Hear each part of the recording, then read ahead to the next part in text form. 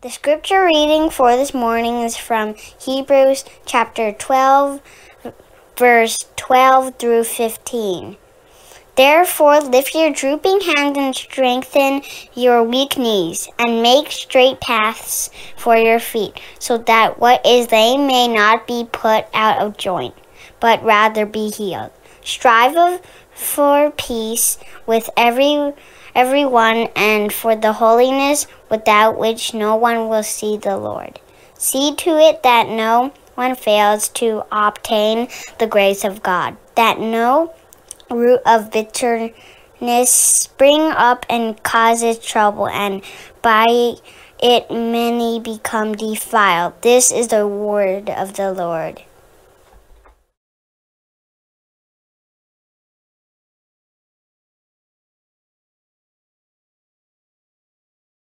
Good morning, everyone. It's good to be with you all again. I hope you're doing well and resting in the rock that is Christ. If you're new, welcome to Risen. I'm Pastor Rich, one of the pastors here at our church, and I'm so glad that you're joining us today. Right now, we're in a sermon series going through our 2021 vision, which is Cultivate. And if you've missed any of our sermons, you can listen to them on Spotify, on the go. But today's theme is Cultivating Grace. And the word grace is not a new word to us. It's quite familiar, but that can also be a problem. You see, we live in a culture where everyone is interested in the newest and the latest idea and product or change. So when you're using a word that has been around a long time and has been talked about frequently, people tend to yawn. The word grace is so common, it just doesn't feel amazing anymore. It's like the Golden State Warriors in 2018. They were so great all the time, sometimes you took it for granted and you just didn't watch the games even though they were truly amazing. And now we're just living in the past, watching the old highlights. But the difference between the Golden State Warriors and the grace of God is that we don't have to live in the past and watch old highlights of God's grace as if that is out of reach for us now. God's grace is unwaveringly and powerfully the same in the past and present and the future. It doesn't expire, it doesn't rust, it doesn't lose its power or its validity. And when you read Paul's letters to all the different churches that he writes to, they always all go back to the grace of God. He never ends up anywhere else. And friends, it's because God's grace is always the answer and solution to our sin, to our brokenness, to our discontentment and hopelessness. We only have to remember it, to not take it for granted, to dwell upon it and believe it, and to fall upon it and live out of it again like a tree planted by living waters. So this is what we're going to do today, friends. We're going to dive into the deep end of grace. So here are 2 points for today. One, we're going to take a look at grace explained, and then 2, grace applied. You know, if you look up the word grace in the dictionary, its definition is pretty general. It'll read favor and kindness. For example, the bank gives us a grace period, or the leader falls from grace, or the dancer moves with grace. But is that a sufficient explanation of what grace really is? Is that what it really means? And therefore, do we really understand what grace is? Author Kyle Idleman, he writes in his book, Grace is Greater, this: we've settled for wimpy grace. But the word grace, according to Scripture, has a powerful force about it, an untamability about it. It calms devastating storms, brings religious and irreligious people together, changes fishermen, lawyers, tax collectors, and businessmen into preachers, makes enemies into friends, cracks open our chests, removes our heart pricked with pride and pain, and replaces it with God's own heart. Now, to be fair, the meaning of favor and kindness is intended at times in the Bible when the Bible uses the word grace. For example, when Esther finds favor from King Artaxerxes above all the women in the court and is chosen as his wife, or when Daniel finds favor or grace from God and is put in place as one of King Nebuchadnezzar's most trusted advisors. However, in Scripture, the greatest grace, the greatest act of God's favor is found in the person, life, and work of Jesus Christ. But why is this?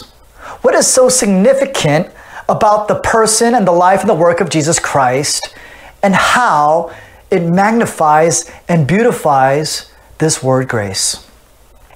Well, in Romans chapter 3, Paul says, "For all have sinned and fall short of the glory of God, and are justified by his grace as a gift, through the redemption that is in Christ Jesus, whom God put forward as a sacrifice by his blood to be received by faith." Paul says in Romans 3 that we are given grace because of sin. But what does that mean? Right? What does it mean to sin and fall short of the glory of God? You know, sin is such an outdated word, isn't it? We don't use it really anymore. To believe in sin is to be narrow-minded and backwards and a bigot, right? We can be misguided and have differing opinions, but sin just seems too strong of a word. Well, I'd like to read a quote by Andrew Delbanco, who is a prestigious history professor and was awarded the National Humanities Medal by a past president of the United States. And Delbanco makes a great insight into the inherent morality that seems to be embedded in the very nature of the universe and our human nature. This is what he writes in his book, The Death of Sin. "With the Enlightenment's influence on human reason and scientific advancement, we can think God is archaic and the Bible is behind the times. But disbelieving in the Bible has resulted in understanding human evil solely through psychological distress or social conditioning. While these factors do play into human actions, this doesn't always hold true. Though helpful, these insights do not alone serve to be a sufficient explanation for suffering. Therefore, there must be room to consider a more comprehensive way of understanding immoral causality." Friends, what Delbanco is saying is, having displaced a divine creator not only of the material universe, but over the moral and spiritual universe, we do not have the tools sufficient enough to comprehend and to deal with conflict, differences, suffering, and evil. Friedrich Nietzsche, in his book, The Death of God, he says, "We have replaced God with many mini-gods in ourselves." So it's not that we don't believe in sin. We all want to believe in our own version of it. Max Lucado, in his book, Grace, he does a great job of explaining what this looks like. And he does this by sharing the story of Luke chapter 19. Luke 19 is a story that Jesus tells his audience to explain how they've sinned against God and how they need the grace of God. This is what it says. "A nobleman went into a far country to receive for himself a kingdom and then return. Calling 10 of his servants, he gave them 10 minas and said to them, 'Engage in business until I come.' But his citizens hated him and sent a delegation after him, saying, 'We do not want this man to reign over us.'" The nobleman in this story is, of course, Jesus, and the citizens are us.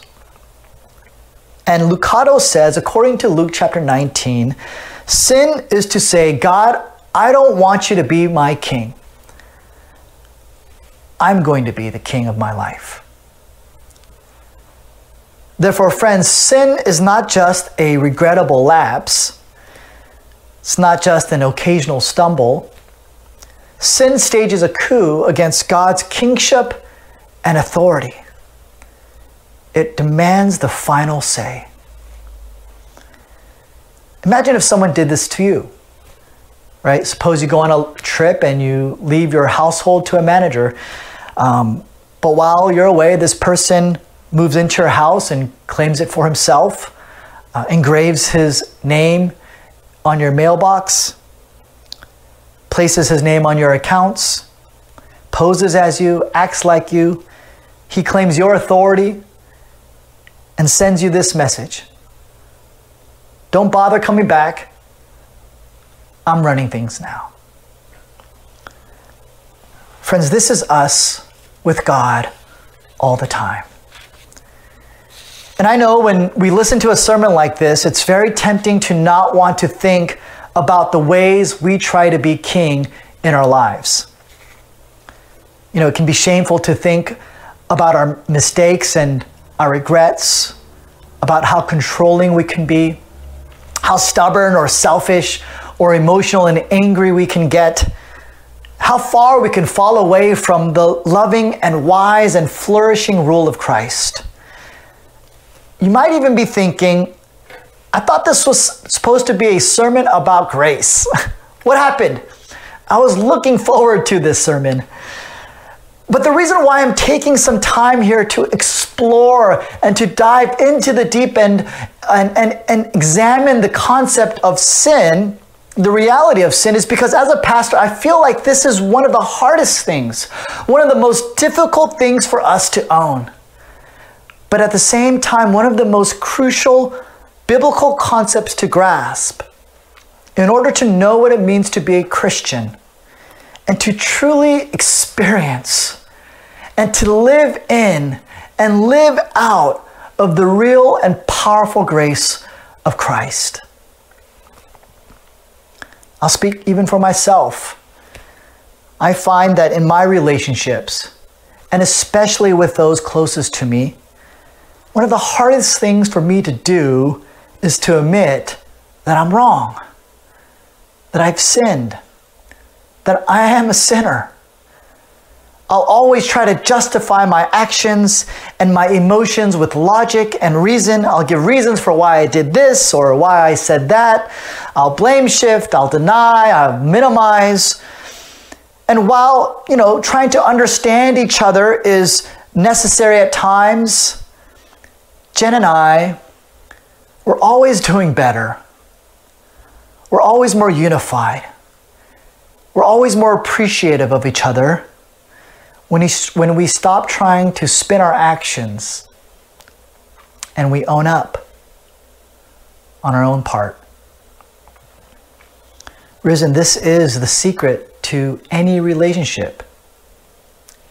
It's forgiveness. But this is truly easier said than done.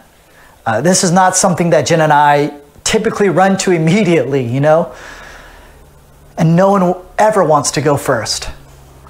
Whether it's pride or shame or fear of condemnation, though it is logical to forgive, and I'll sort of show why it is in a little bit, and it's psychologically and emotionally and mentally healthier, our hearts find it so difficult to forgive.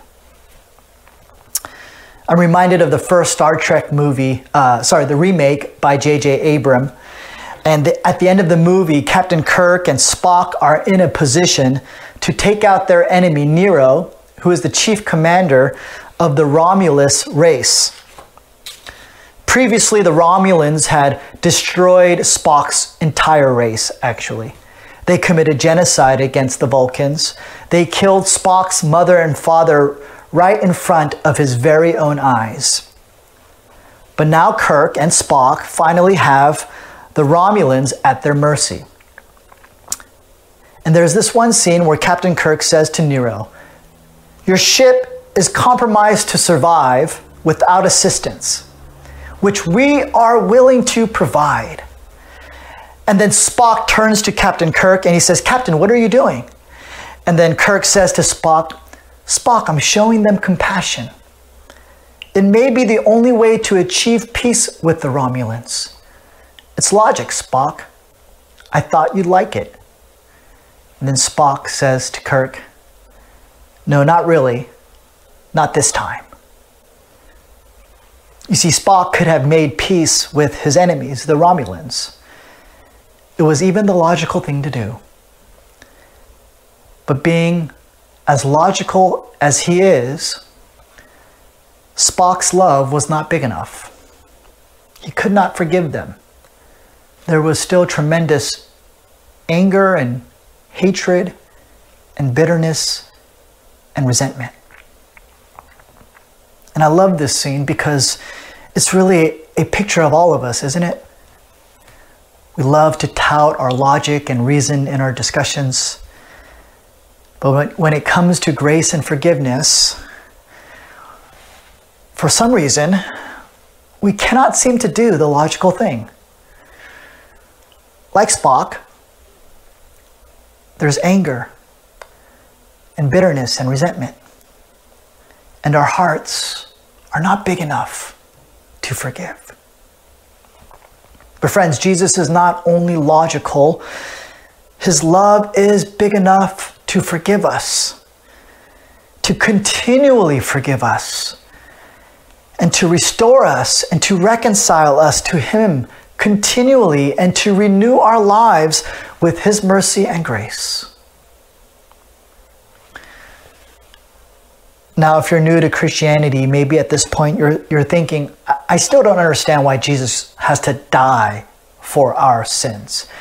Once again, that sounds a little too extreme.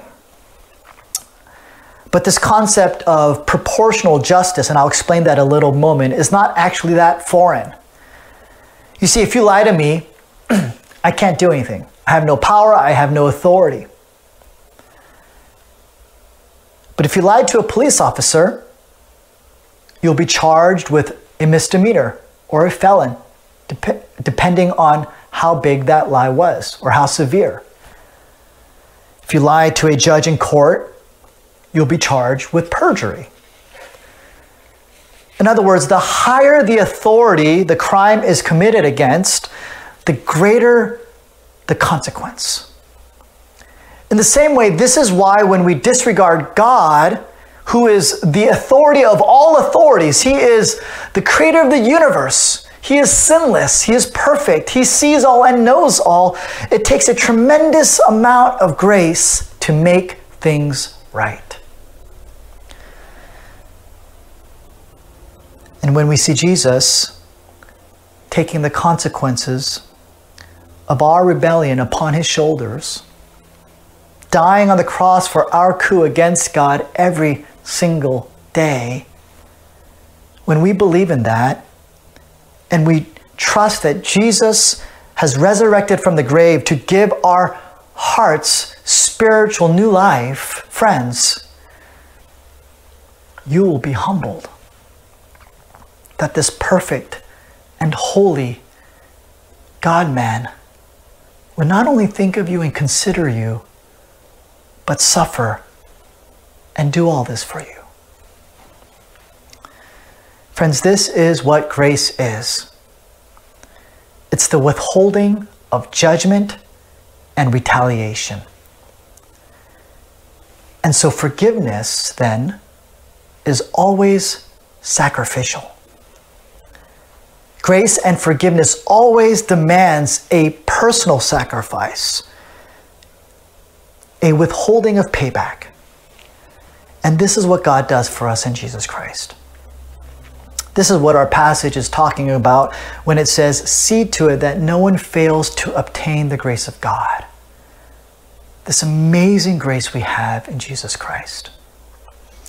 So that's our first point, grace explained. Let's go to the next point, grace applied. The writer of Hebrews tells his church, lift your drooping hands and strengthen your weak knees and make straight paths for your feet, so that what is lame may not be put out of joint, but rather be healed.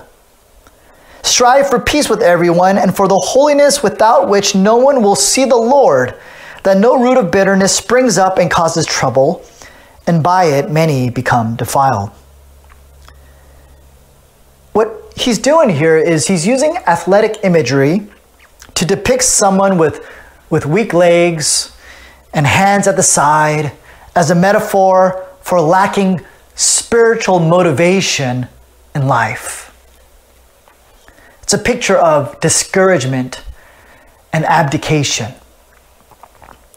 While the imagery of strong legs and ready hands are a sign of determination and motivation to get back into the race, to press on with resilience.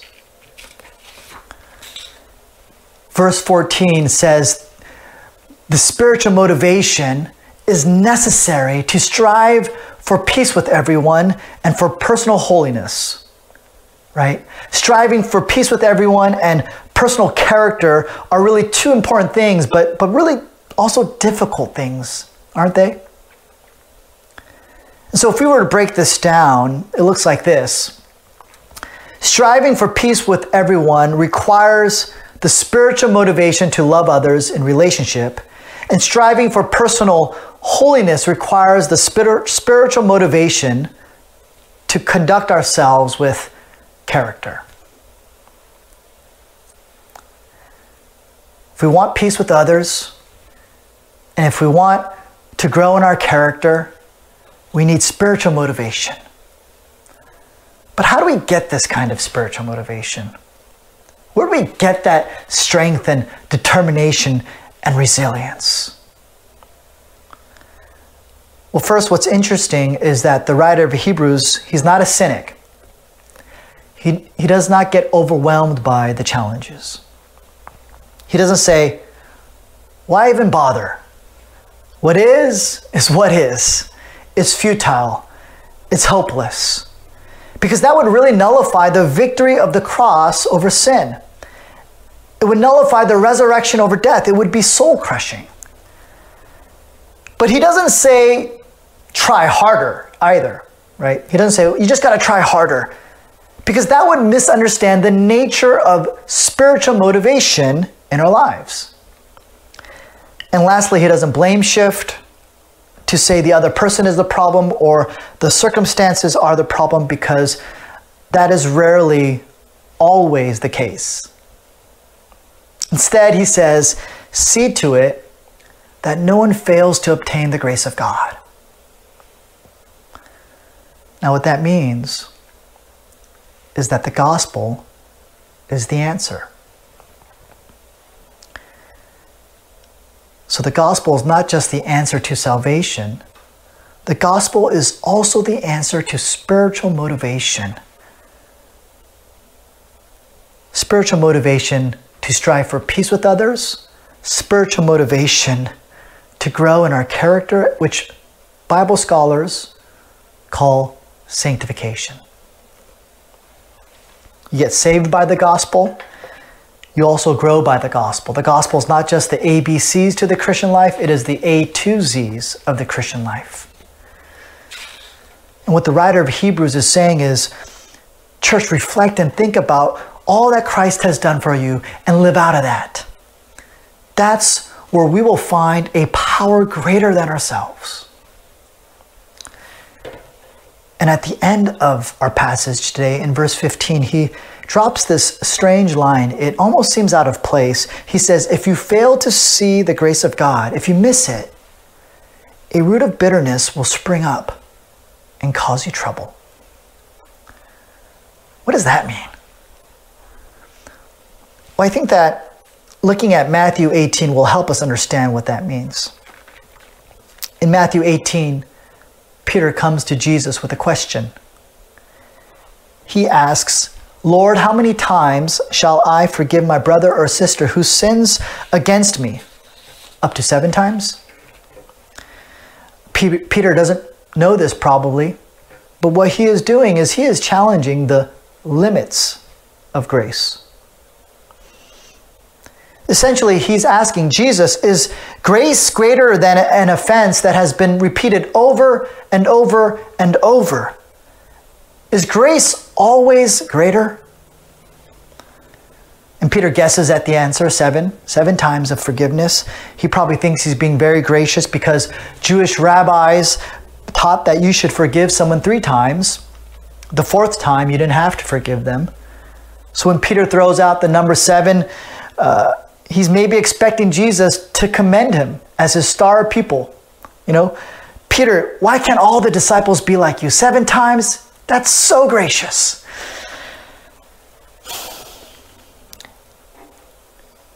Who knows what spurred this question for Peter?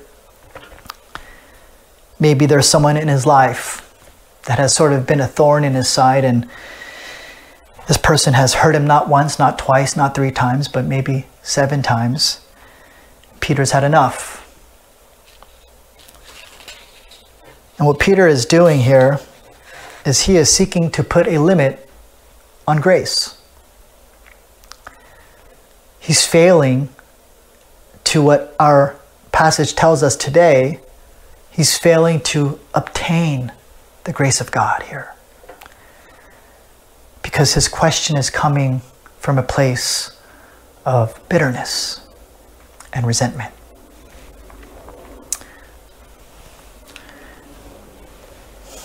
Risen, maybe for you it's not the number of times, but rather the degree of the offense.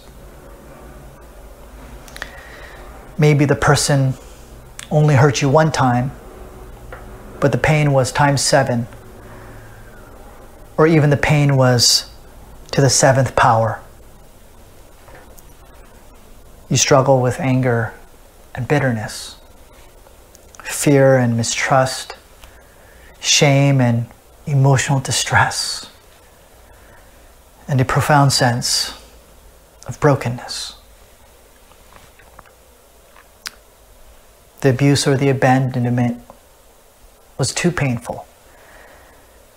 And as much as you want the remaining infection of anger and bitterness gone, it just doesn't feel like forgiveness is possible.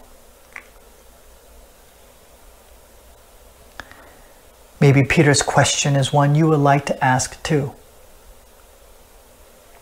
Jesus, how far is too far? How much is too much?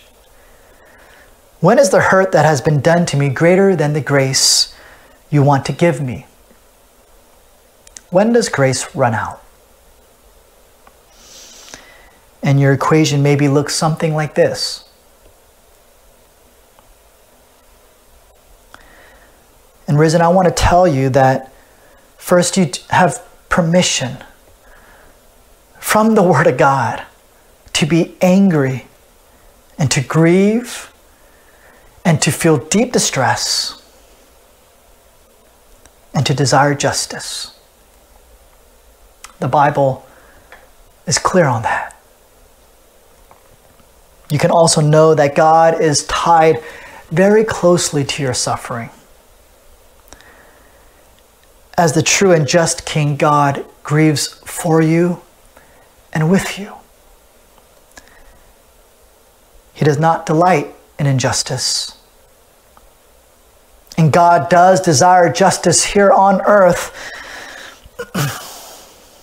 But unfortunately, that does not always come to fruition. But that doesn't mean that justice will not ultimately be paid. Either at the end of days before God or in Christ. That is up to the will of God. And friends, unless this is at the very bottom of our heart,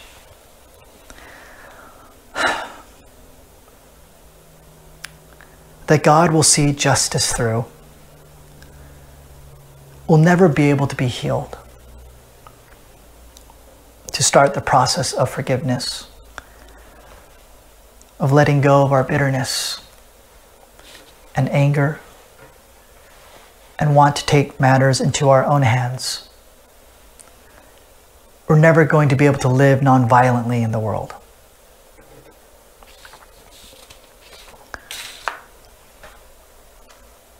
Eventually, Jesus answers Peter's question. He says, I tell you not 7 times, but 77 times. Some translations say 70 times 7. But it's not that Jesus is saying 77 times or even 490 times, because the number 7 in the Bible represents perfection. It represents recreation and redemption of all brokenness. Therefore, Jesus is saying, Peter, you're missing the point. I'm not just a teacher and advocate for peace. I'm going to change everything. You have to forget everything you know about love and forgiveness. You have to forget everything you know about how you ought to live in this world.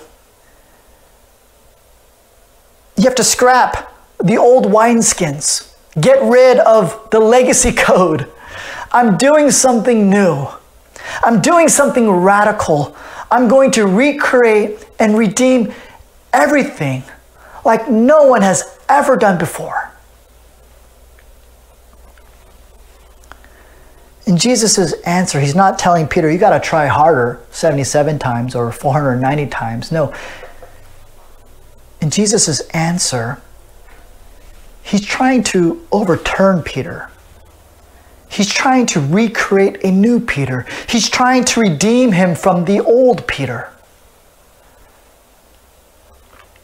Peter would later see Jesus Christ die for and forgive the very centurion that crucified him, the very mob that handed him over to death, the very friends and family that pledged loyalty to him but didn't end up standing up for him. For the disciples who left him alone to suffer the greatest injustice as the only perfect, sinless, righteous, compassionate, loving person who did not deserve to die. Friends, this Christ is here in our midst. He is with you by the power of the Spirit in your home. He is present on your good days and your bad days, and will always vouch for you and defend you and never leave you. This is the amazing reality we find ourselves in.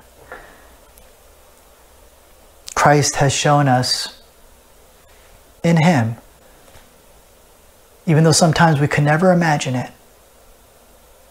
grace is always greater.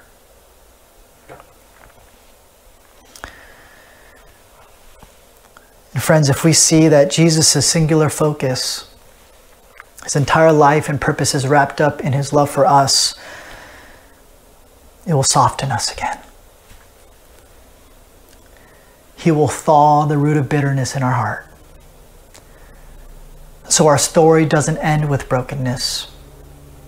Yes, it can be a part of our story, but it does not have the final word in our story.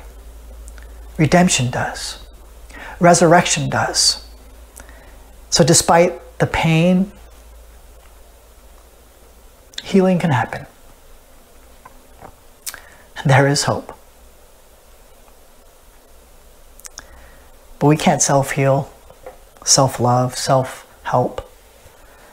Nothing in this world can heal us, redeem us, renew us, and restore us, but Jesus. And this happens as we let go of the past, the sins of others, and do not fail to obtain the grace of God. First for ourselves, and then for each other. And over time, as we commit to not failing to see the grace of God, no matter what circumstance, to believe, even though it's so hard to believe, that God's grace is greater, it will protect us from getting more jaded or more cynical. It it will continue to soften us to be more gracious and more forgiving and more hopeful and more redemptive. Friends, this isn't my word. This is God's word. It's His promise that He'll grow us in this. He'll grow us in a life of seeing God's grace in the midst of imperfection. Experiencing His softening, His restoring, keeping us in the race, and pressing us on constantly towards the goal and the prize, which is always the grace of God in Christ for us. Let's pray. Heavenly Father, we come before you, and when we listen to a sermon on cultivating grace, we wonder, there's probably nothing new here that we can learn. And yet we realize that grace is not logical. It is a power. And it is a power that we do not have within ourselves, but that which we can only attain and access and experience when we are reflecting upon cultivating grace in our lives in Christ. That's why we come here every single week, to get fed again. Where shall we go to find the hope of the world, the redemption of the world? For you are doing something new every single moment. And we pray, Father, that you would be able to reveal your powerful and amazing grace to every single one of us today. And that our church would be a church that would never fail to obtain the grace of God. The cross, the empty tomb, is our spiritual motivation to strive for peace and to grow in character. Father, these things are impossible on our own. But we know that God, with you, all things are possible. So we ask that you would accomplish this in our lives. Not because we deserve it, but because we believe in Jesus, that you have promised you will achieve this in us. We pray in His name. Amen.